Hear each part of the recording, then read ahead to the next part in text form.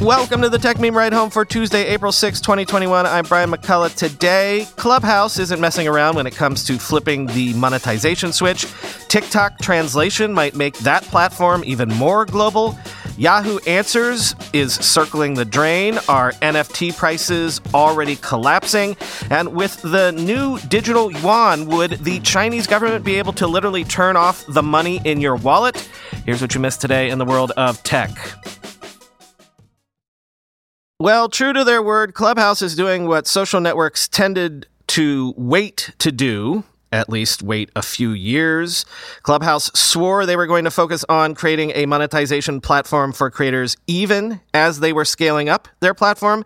Usually the scaling up comes first, and then figuring out how to monetize things comes years down the road. But Clubhouse has just announced a partnership with Stripe to let users send payments to other users without even taking a cut.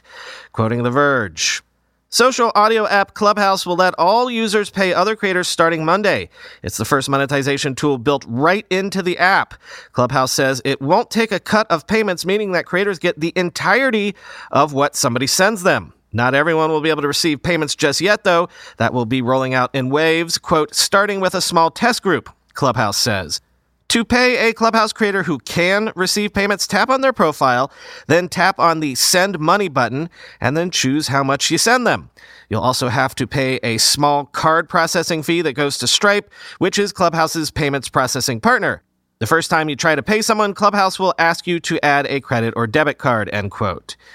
So this is soups interesting that this generation of social networks is immediately going the Patreon/OnlyFans route.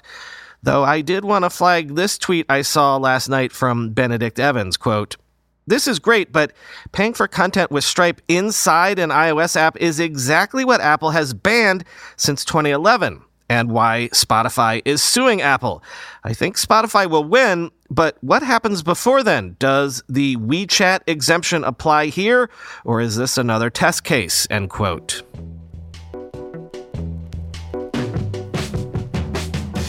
I guess the other catalyst for this generation of social sites moving quickly is TikTok, which you'll recall put the pedal to the metal with monetization early on as well. And get this, TikTok says creators will soon be able to add automatic captions to videos in US English and Japanese, with support for other languages coming soon, quoting The Verge. The option to add auto captions will appear in the editing page after a video has been uploaded or recorded. The platform is adding the feature to make TikTok videos easier to watch for deaf and hard of hearing viewers. However, a TikTok dialog box also says the feature is useful for anyone watching videos, quote, when it's difficult or inconvenient for them to listen to audio, end quote. Creators can edit their captions after they've been automatically generated to fix any mistakes, and viewers can turn captions off via the captions button on the share panel. As automatic transcription has gotten better over the years, services have increasingly been adding it to their software to make content more accessible. Last month, Google built the feature into Chrome, allowing it to generate captions for audio played through the browser. The company's live caption system is also available as a system-wide feature for select Android devices. Video chat services like Zoom and Google Meet can auto-generate captions during calls, and Instagram also seems to be testing a similar feature for its videos, end quote. So yes, this is all great for accessibility, but if this transcription tech really does get as good as people think, as fast as people think about what this could do. Social media has long been a global phenomenon, but very often it has been, to a degree or another, geographically siloed. Something might go viral on, say, Argentinian Instagram, but then it doesn't spread much beyond Spanish-speaking social media circles for simple language barrier reasons. TikTok, as a medium, is more visual and music-based, and they say that music and dance can be universal. So imagine if things on TikTok could reverberate soon around the entire world with no language barriers, because when you post something, suddenly it can be translated into whatever language the viewer can understand. Yahoo Answers, one of the internet's oldest and most storied question and answer websites, will be shut down on May 4th. So pour one out for Yahoo Answers and get your final questions in now, I guess. Quoting The Verge, The platform has been operating since 2005, and in the years since, its relevance as a meme haven has remained intact, while its practicality as a forum has waned during the rise of Reddit, Quora, and other competing internet hangouts. Yahoo, which is now part of Verizon Media Group following the company's sale to the telecom for nearly $5 billion in 2017, announced the change at the top of the Yahoo Answers homepage. The message links to an FAQ, which details the timeline of the shutdown. Starting April 20th, the platform will no longer accept new submissions, the FAQ explains. Users will also have until June 30th to request their data, or it'll be inaccessible after that. That includes, quote, all user-generated content, including your questions list, questions, answers list, answers, and any images, Yahoo says, but, quote, you won't be able to download other users' content, questions, or answers, end quote. On this news, lots of people made jokes along the lines of how we might now never know how baby is formed. But quoting Dieter Bohn, I'm here for Yahoo Answers jokes, but I'm mostly really bummed that Verizon is being a terrible steward of internet history. This site should be archived for the future, end quote. If the crypto economy moves even faster than the internet economy, you can have an entire bull and bear market cycle in crypto in 18 months, 6 months, less than that, then it might follow that the whole NFT economic cycle might be even faster. Fresh data from nonfungible.com shows that the average price of an NFT has dropped significantly from its highs of, checking notes, a few weeks ago, quoting CNN Business. Non-fungible tokens, or NFTs, are all the rage, but their popularity may have already peaked. Prices of NFTs, the digital certificates that have taken the art and collectibles world by storm this year, have plunged about 70% from their high point in February. The average price for an NFT on April 5th was about $1,256, down from more than $4,000 in late February, according to market research site nonfungible.com. Data from The Block, another crypto research firm, shows a similarly large decline for both prices and NFT sales as well.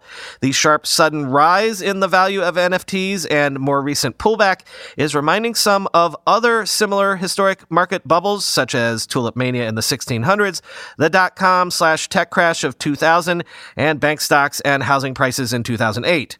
NFTs may be here to stay, but they just may not be worth the staggering sums of money that some people have shelled out for them in the past few weeks. Even Beeple, a.k.a. Michael Joseph Winkleman, joked with CNN's Julia Chatterley in March that he might be the biggest winner of what could turn out to be an NFT bubble, end quote. Yes, do you remember the whole altcoin craze from just a couple years ago? Tons of money went into a ton of projects, and a lot of those are dead in the water at this point. Although one could argue that it was the rise of alt projects that laid the very groundwork for the current NFT boom, so who knows?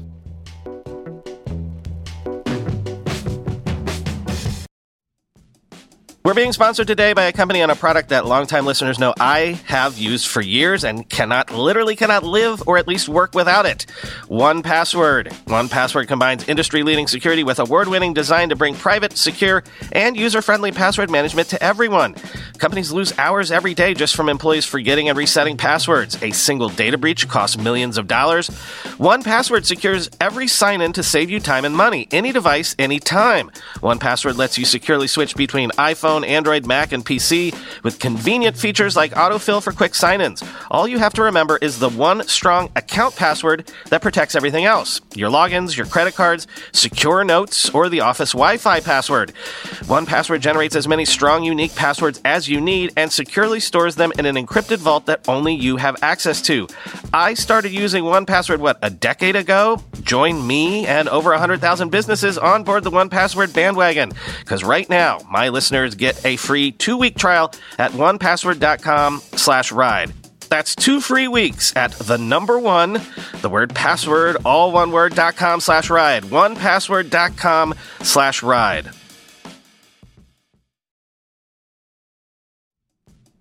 When you go through airport security, there's one line where the TSA agent checks your ID and another line where a machine scans your bag. The same thing happens in enterprise security, but instead of passengers and luggage, it's end users and their devices. These days, most companies are pretty good at the first part of the equation, where they check user identity, but user devices can roll right through authentication without getting inspected at all. In fact, 47% of companies allow unmanaged, untrusted devices to access their data. That means an employee can log in from a laptop that's had its firewall turned off and hasn't been updated in 6 months, or worse, that laptop might belong to a bad actor using employee credentials. Collide finally solves the device trust problem. Collide ensures that no device can log into your Okta-protected apps unless it passes your security checks. Plus, you can use Collide on devices without MDM, like your Linux fleet, contractor devices, and every BYOD phone and laptop in your company. Visit collide.com/ride to watch a demo and see how it works. That's KOLIDE.com/ride. We've known that China was working on developing its own official cryptocurrency for a while now, a digital yuan. But this interesting new piece in the Wall Street Journal has some pretty eye-opening new details about these efforts, as China has apparently accelerated development of the cryptocurrency as a way to soften the power of U.S. sanctions. Quote, 1,000 years ago, when money meant coins, China invented paper currency. Now the Chinese government is minting cash digitally in a reimagination of money that could shake a pillar of American power.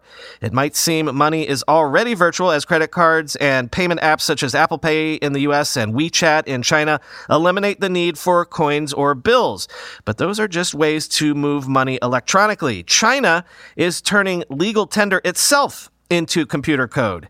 China's version of a digital currency is controlled by its central bank, which will issue the new electronic money. It is expected to give China's government vast new tools to monitor both its economy and its people.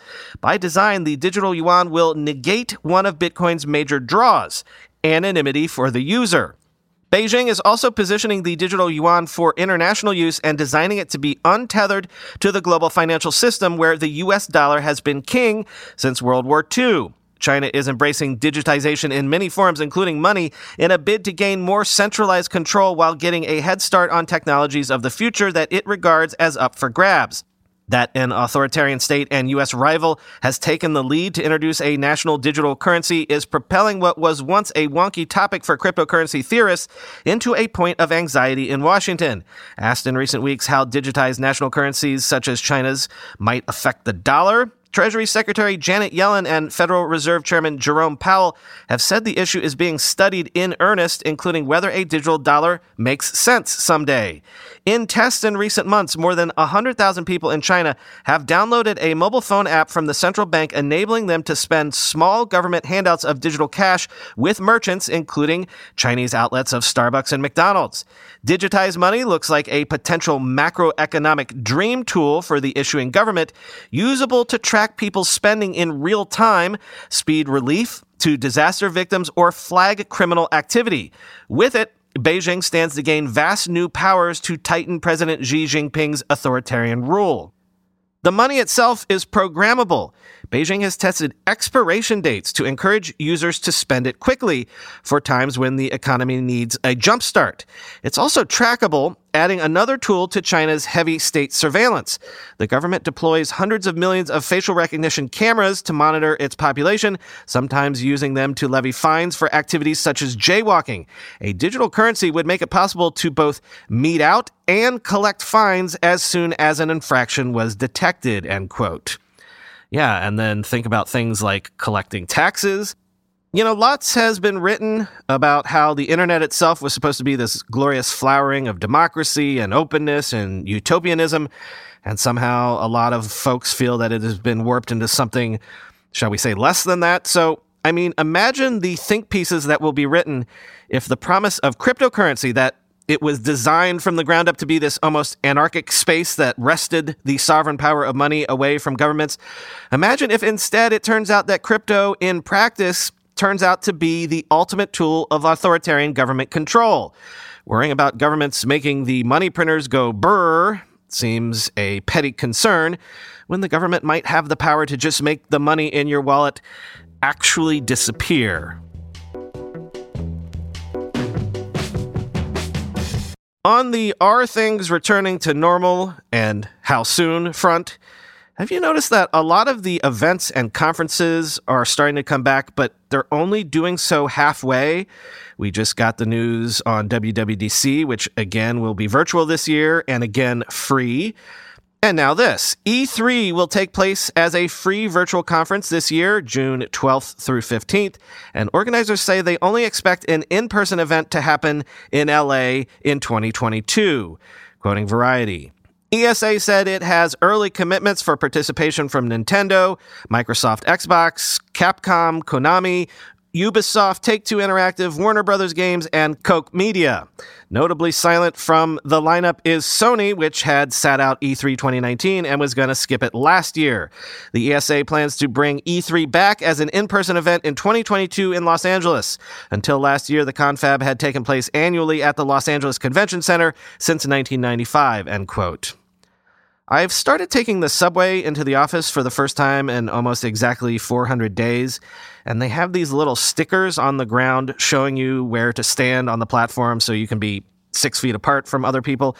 And I've been tempted to tweet a photo of those stickers and be like, we'll know officially that the pandemic is truly over when the MTA finally peels up those stickers. Like, will it be 6 months from now? 3 years from now? I guess in a similar way, we'll know the pandemic is truly over when all of the conventions and events are fully back in person. Or is the event industrial complex one of those things that might never come back as it once was? Finally today, one more COVID Times trend piece and a reminder that COVID ain't over yet. A sign of this is the fact that new television and movie production is nowhere near back to full strength yet. And the problem here is that as that backlog of content that especially the streaming services had to run through over COVID times starts to run out, might we be facing a cupboards bare situation for especially the streaming services? Reportedly, the number of Netflix originals released thus far in 2021 is down 12% year over year, as an example, quoting Lucas Shaw in Bloomberg. This data is backed up by conversations I've had with people who work at Netflix who've said since last year that the first and second quarter of 2021 would be the most affected by COVID. Netflix shoots most of its TV shows and movies several months before it plans to release them, which you have to do when you are dropping every episode all at once. As a result, it had shot most of its 2020 material. But we're now a year into the pandemic, which means we're seeing the effects of production stoppages from last March, April, and May. Streaming seems to be growing like a weed right now, but every service is in a slightly different position when it comes to content available. Disney Plus only releases one show every couple months and had 2 Marvel programs to start the year. Hulu's output in the first quarter was slight, but at least it has The Handmaid's Tale coming back at the end of April. HBO Max has benefited from all those new Warner Brothers movies, and Amazon's subscriber base has little to do with its programming. Netflix's top priority is growing outside the U.S., so a steady supply of new product may be all it needs. But investors tend to react strongly to any sign of a real slowdown at home, too, end quote. So what if, even after we're all vaccinated, we face, 6 months or so of a new content sort of winter? But then maybe we'll be so busy visiting each other and, doing things out in the real world that we might not even notice.